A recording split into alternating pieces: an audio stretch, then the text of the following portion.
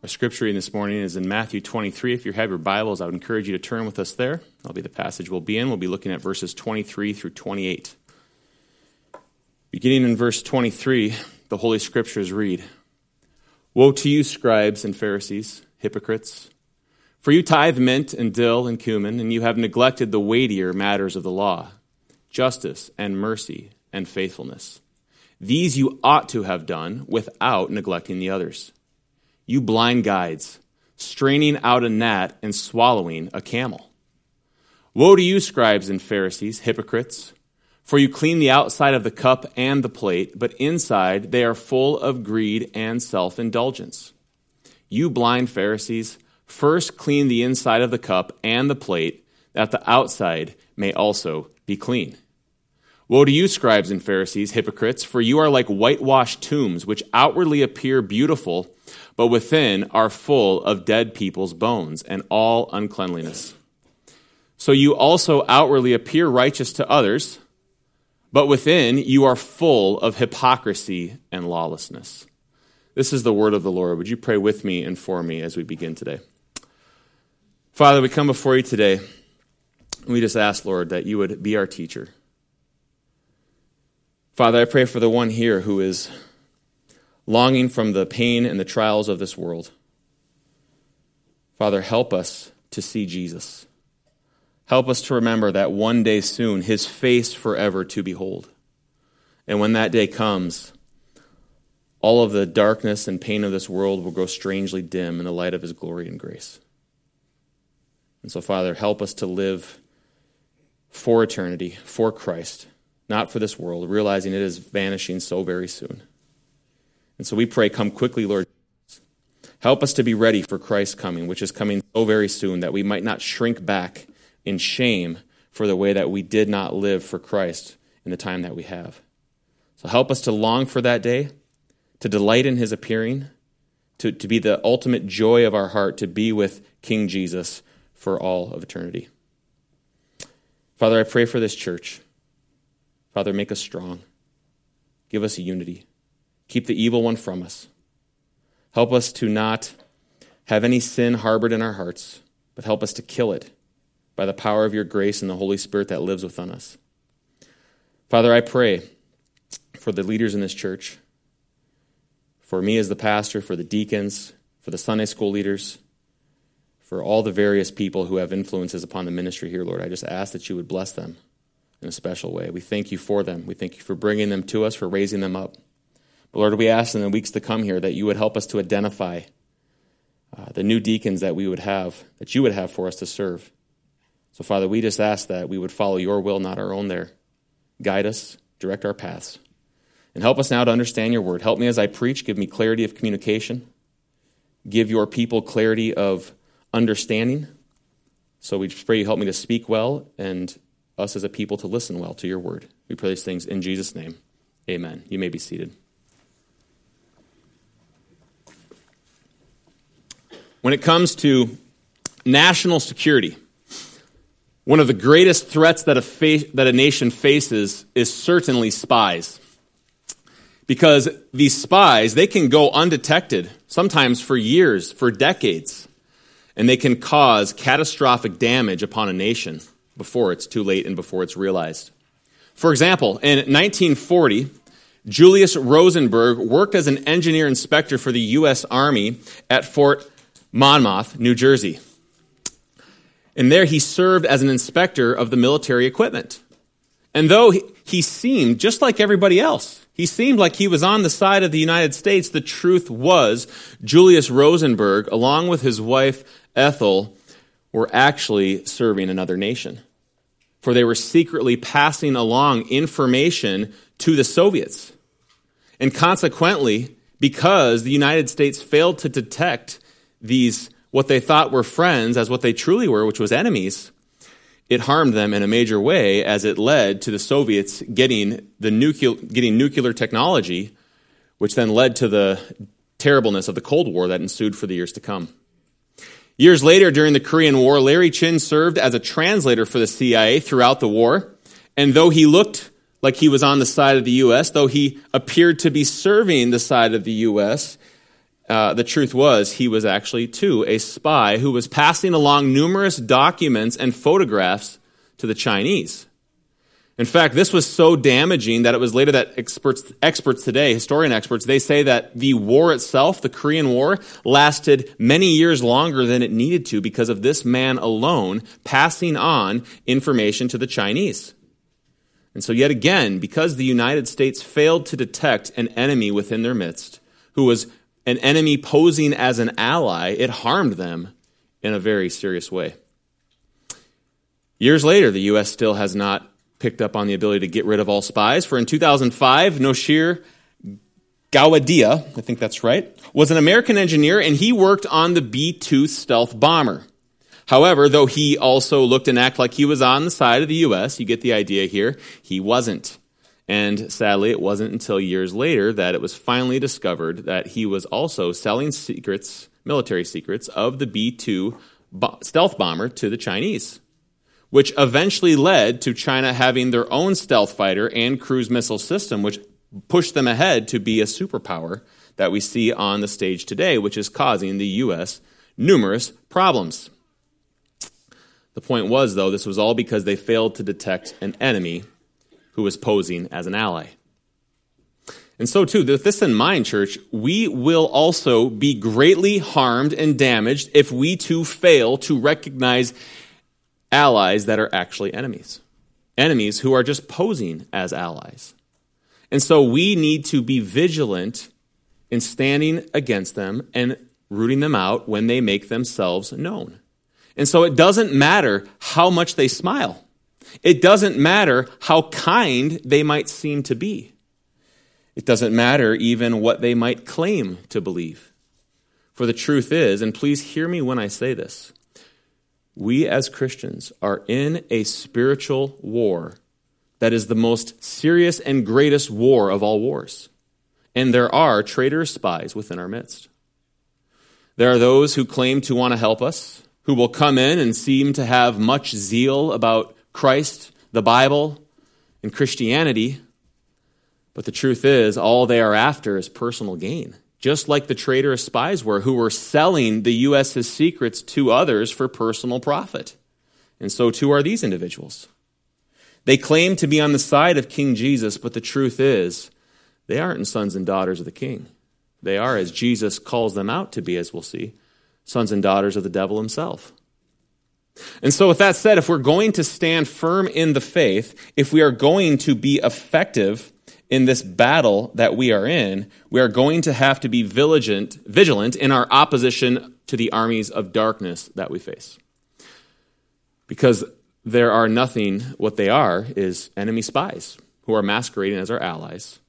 And so we must not only oppose them, but we must also come to detect them so that they do not go on to cause us major and serious harm. So with that said, to detect imposters in our midst, we need to be on the lookout for three things, and our passage shows us this. First off, unloving hearts, unwashed hearts, and then third, unregenerate hearts. If you've been with us through our study through Matthew, but especially even in just Matthew 23, then you know how often the Bible warns us to be on the lookout for false teachers. It actually tells us to actively look for them, to try to spot them, because they are so dangerous. And this is why Jesus, who is the King of love, I remind you, he warned us when he said in Matthew 7, beware of false prophets who come to you how? In sheep's clothing. They're wolves in sheep's clothing. But inwardly, what are they? Ravenous wolves. How will we recognize them? Verse 16. You will recognize them by their fruits. Are grapes gathered from thorn bushes or figs from thistles? So every healthy tree bears good fruit, but the diseased tree bears bad fruit. A healthy tree cannot bear bad fruit, nor can a diseased tree bear good fruit. Every tree that does not bear good fruit is cut down and thrown into the fire. Thus, how will we recognize them? By their fruits. By their fruits. That sounds a little judgmental, doesn't it? Of course it is. That's why we need to not judge wrongly, but judge by the standard God has told us to, and judge with righteous judgment. What does Jesus mean by their fruit? Because he's saying here, we will recognize these imposters within the church by their fruit. What kind of fruit? What is Jesus talking about here? Well, it's not apples and oranges. He's talking about the spiritual fruit of the Spirit of God, which is exactly what we've been looking at for roughly the past year and a half in our Building Up One Another class. All about the fruit of the Spirit and how we are to walk in them as God's children. So what are the fruits of the Spirit? Galatians 5, 22 through 24. But the fruit of the Spirit is this: love, joy, peace, patience, kindness, goodness, faithfulness. Verse 23, gentleness, self-control. Against such things there is no law. And those who belong to Christ have crucified the flesh with its passions and desires. Think with me for a minute. Why is it that those who belong to Christ, as Paul writes here in Galatians 5:24, why is it that those who belong to Jesus have crucified the sinful flesh, or killed it, we could say, with its sinful passions and desires? Now, let's not answer that too quickly, because this is a vitally important answer that we have to get right. It gets to the root of what our faith is, even as Christians. So why is it then that those who belong to Jesus have killed their sinful passions? Is it because they have just worked so hard and diligently and laboring at mastering their flesh? Is it because they have gone through the spiritual Navy SEAL equivalent of training and come out stronger on the other side for it? Is it because they are just so motivated and have so much willpower to obey God and please Him? No, it's not. It's not. It is because the Spirit of God Himself lives within them. That is why they have crucified the flesh with its passions and desires. God Himself, the Spirit of God who lives within them, is the one who is enabling them, who is actually doing that in them. For without that Spirit of God in them, there is not a chance you could crucify the flesh with its passions and desires. And that will manifest in your life as bad fruit over and over and over, as it does with imposters among us. The only reason we can do this then is because it is God in us who wills us to work. That is why Jesus is talking about bad trees and good trees, and how bad trees produce bad fruit and good trees produce good fruit. You're not good because you produce good fruit. You produce good fruit because you're a good tree. And what makes you good? The only one who is good, who is God Himself, living within you, working in you, willing you to work, changing you, making you something you weren't. Because the reality is, we are all bad trees from the start. Not a single one of us can produce enough fruit on our own to suddenly make ourselves into a good tree. That's not how it works. God is the one willing us to change, willing us to respond to others, as we read in these passages here, with joy, not hatred. With love, not hatred. With joy, not sorrow. With peace, not discord. With patience, not impatience. With kindness, not cruelty. With goodness, not evil. And with faithfulness, not disloyalty. But without the Holy Spirit of God supernaturally empowering you to do this, the heart of stone, which is a bad tree, could never produce the fruits of the Spirit, not in a billion lifetimes. It's impossible to do so. It is only the Spirit of God that can produce these fruits, right? Like, they're fruits of what? The Spirit. The Spirit is the one doing them. And until this happens, we too are like the religious leaders of Jesus' day, who will have loveless hearts. Doesn't matter how much we want to love others. We don't have the God of love within us, allowing and enabling us to actually love others. The Bible says God is love. And if God is within us, then we too will and must love others. That's what the fruits of the Spirit are. Think about this. These are just simply different manifestations of love, are they not? Why am I gentle? Because I am loving. Why do I be patient? Because of love. It's just different ways that love is applied and manifested in our life. Why do we have joy? Love. Why do we have peace? Love. Why do we respond to others with patience, kindness, charity, goodness, and faithfulness? Is it because they deserve it? Did we deserve God's love? No. But we love because He first loved us. Because we have the love of God within us, who is willing us to work at loving others who are quite often quite unlovely, it is only because of that we can do so. 1 Corinthians 13, 4-7 says this: love is patient, love is kind. Love does not envy or boast. It is not arrogant. It's not rude. It does not insist on its own way. It is not irritable or resentful.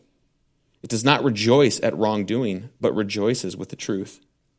Love bears all things, believes all things, hopes all things, and endures all things.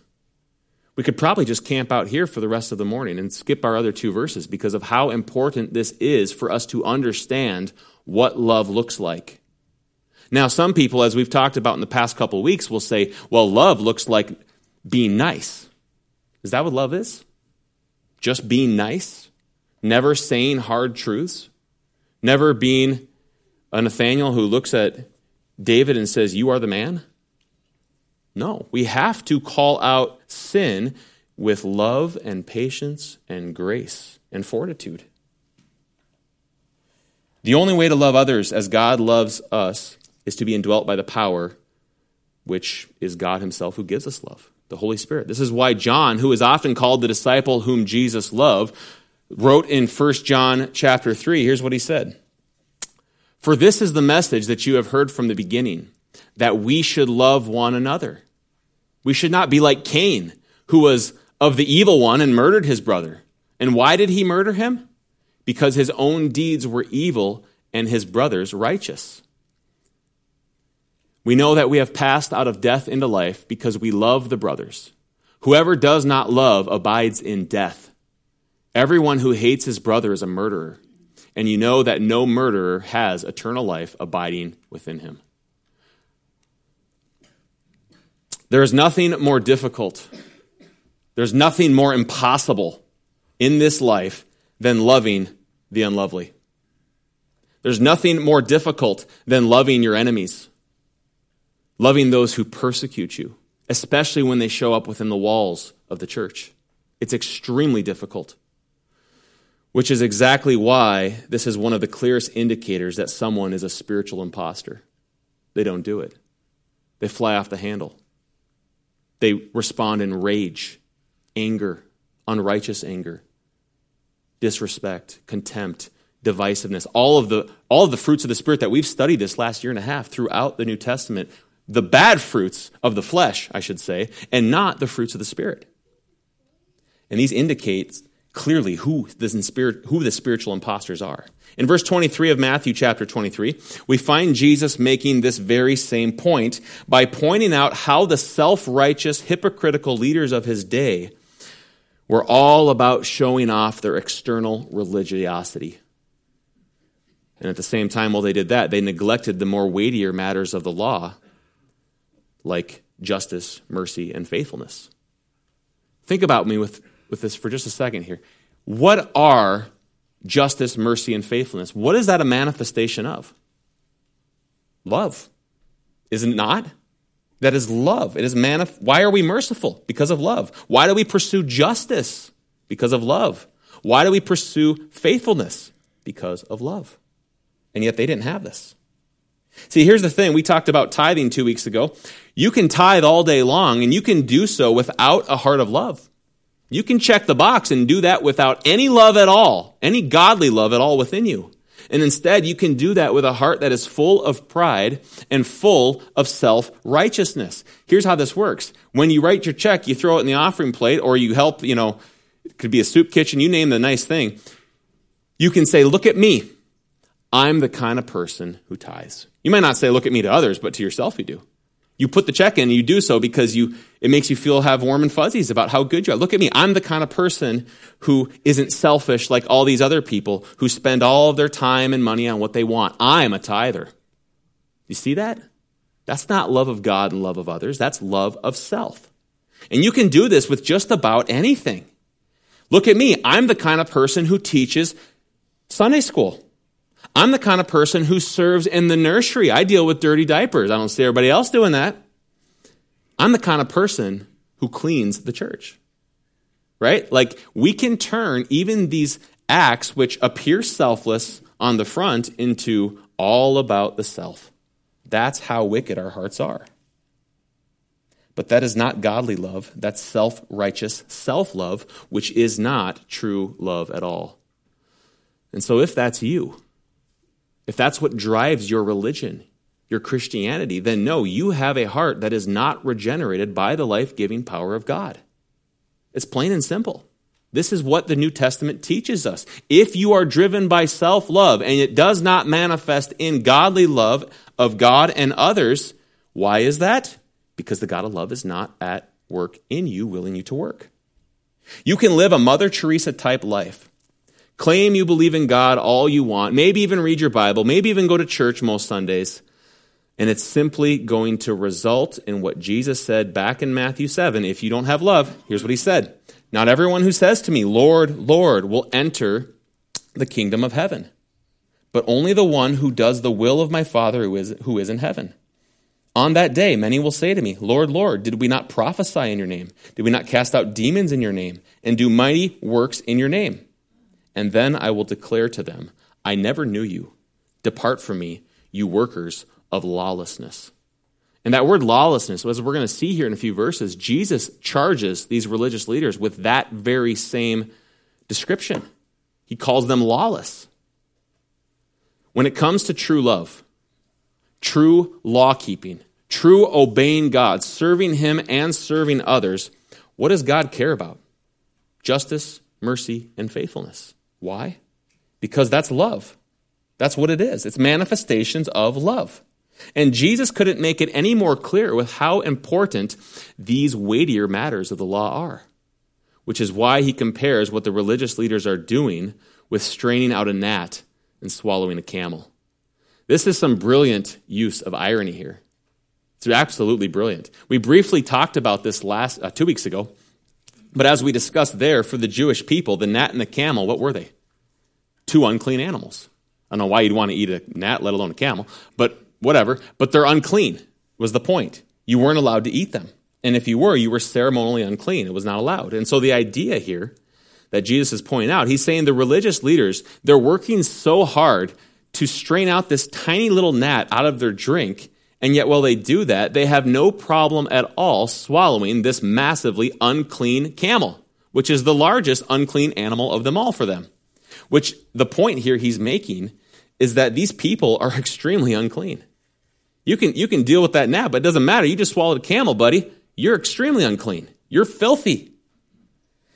And they were extremely unclean because their hearts were unclean, which leads us to our second point. To detect imposters, we need to be on the lookout for unloving hearts, but secondly, unwashed hearts. Look at verse 25 with me. Woe to you, scribes and Pharisees, hypocrites, for you clean the outside of the cup and the plate, but inside they are full of greed and self-indulgence.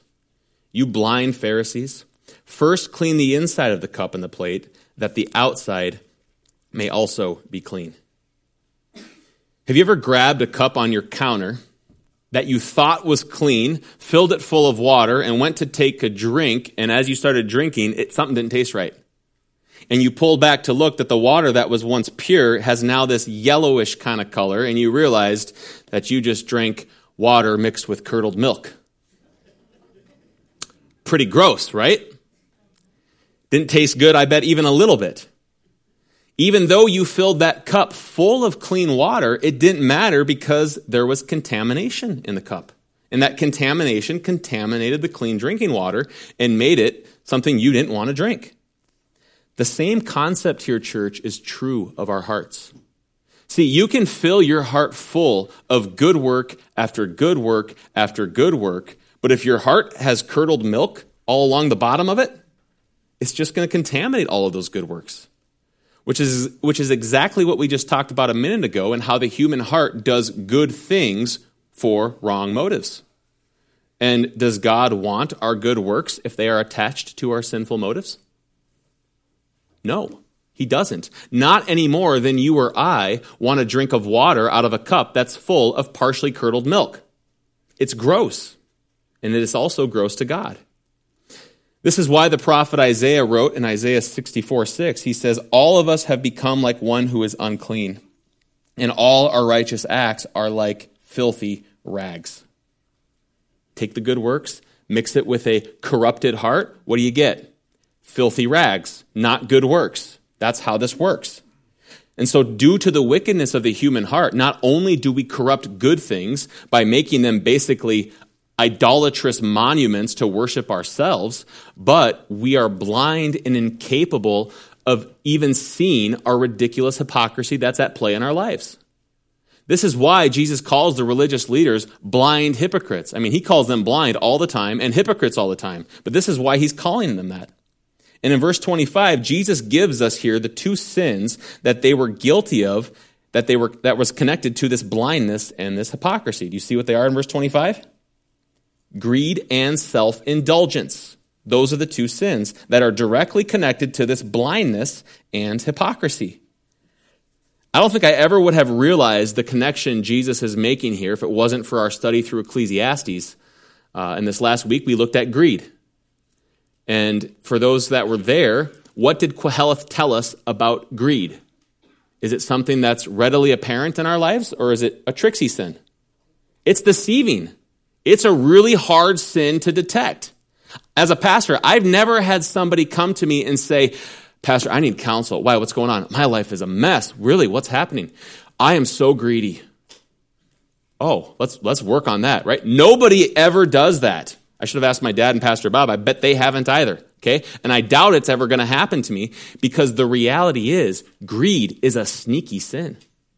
We don't think we're greedy because what we do is we compare ourselves with all the super greedy people around us, and we don't see it in ourselves. We all have a blind spot to our own greed. As we talked about in our Ecclesiastes class, shameless plug, with the other sins, it's pretty obvious when you're sinning. When you deliberately lie to somebody, you know you're lying. When you murder someone, you're not like, oh, how'd that knife get there, right? Like, you know you're killing them. Same with stealing, same with adultery. And it's because these sins are blatantly obvious when you do them. You know you're sinning when you engage in them. But with greed, it's not. It's blinding. That's why Jesus called these people blind guides. They're blind to it. How were the religious leaders full of greed? Well, over and over, Jesus gives us examples, especially in Matthew 23, but they gave to get. They served to be served.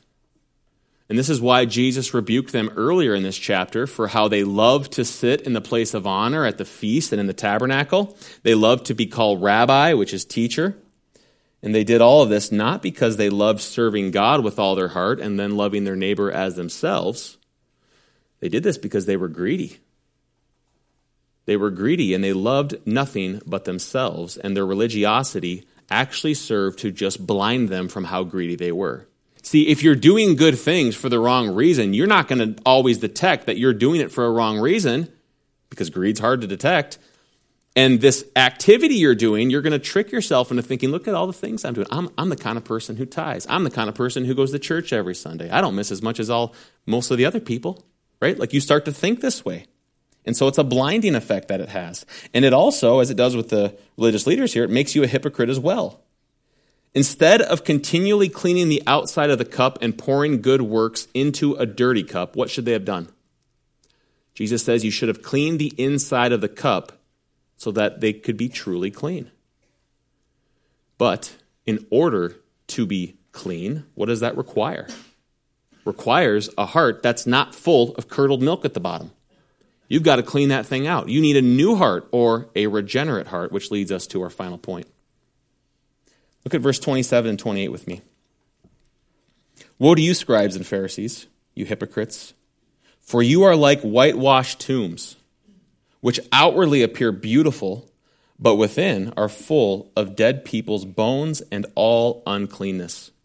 In verse 28, so you also outwardly appear righteous to others, but within you are full of hypocrisy and lawlessness.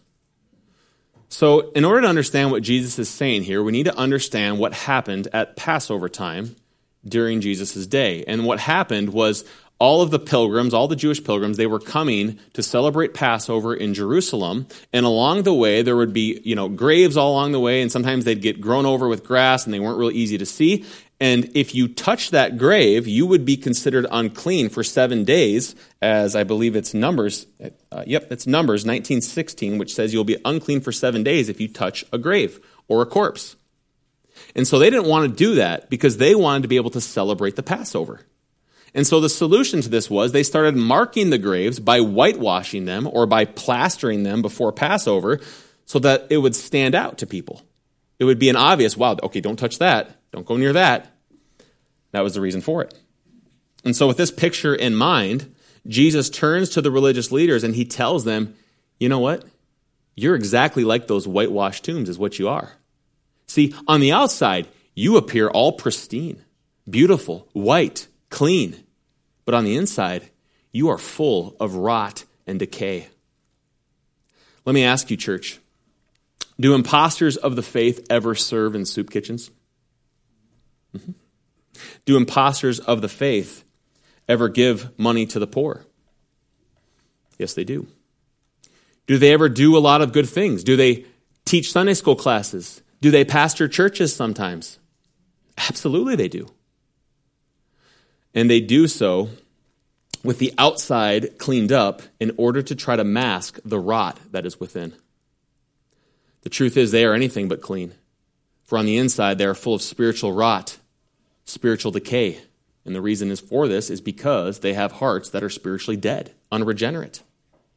Which is what we've discussed before about how this is definitely hypocrisy, yes, but it's also, as Jesus calls out here, it's lawlessness. Straight up lawlessness. Think with me for a minute. Why is Jesus calling them out here for lawlessness? Is he saying, listen, religious leaders, if you had simply obeyed all the laws that Moses gave you, that the Bible commanded, then you would not be lawbreakers and you would be fine? No. He's not saying that if you had simply obeyed all the laws, you would have been successful in cleaning up the inside of the cup. That's not what he's saying, right? He's not saying moral obedience can bring dead bones back to life. So what's he doing here? Throughout Matthew's gospel, Jesus has continually rebuked the Pharisees for disobeying the law of God in order to follow whose law? Man's.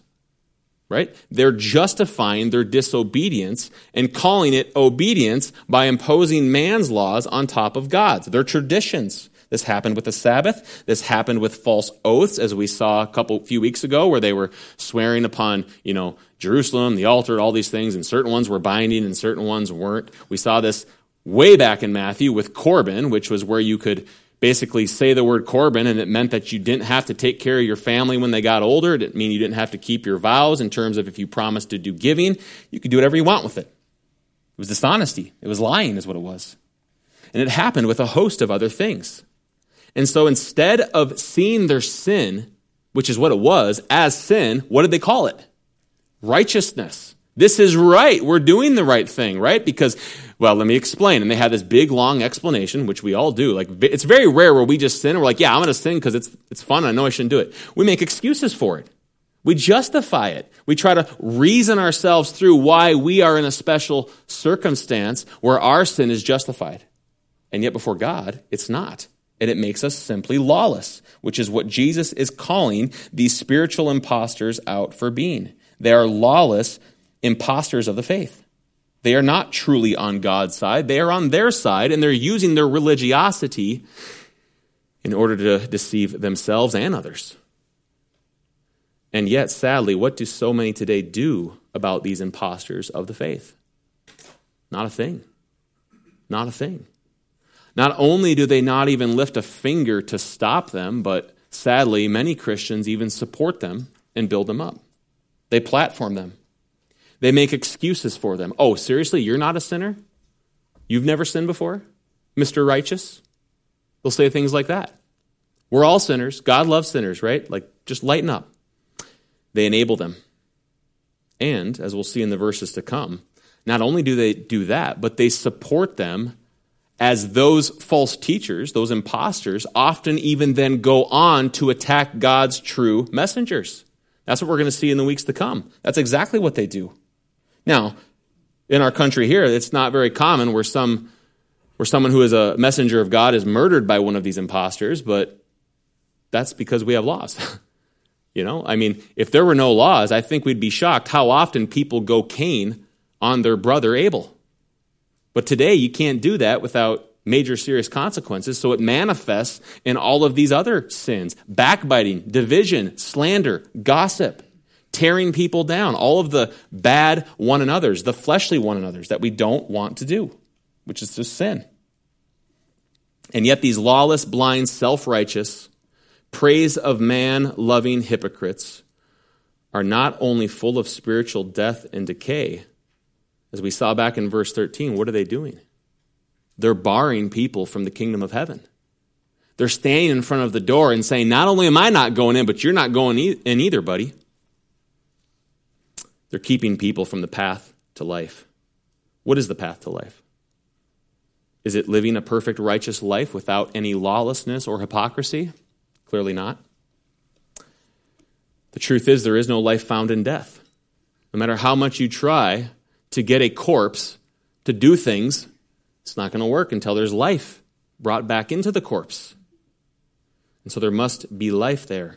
But it must be life that it comes from the author and giver of life, who is Christ Jesus himself, who alone frees us from sin and death and raises us to eternal life. One of my favorite chapters in the entire Bible is Romans chapter 8, where the Apostle Paul writes this. I want to read all 11 verses here.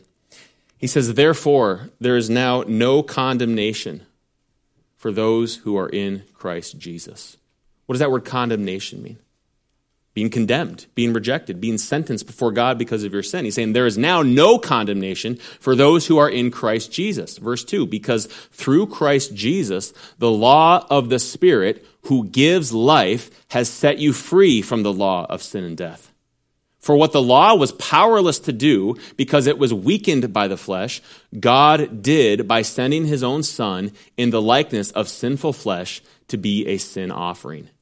And so he condemned sin in the flesh, in order that the righteous requirement of the law might be fully met in us, who do not live according to the flesh, but according to the Spirit.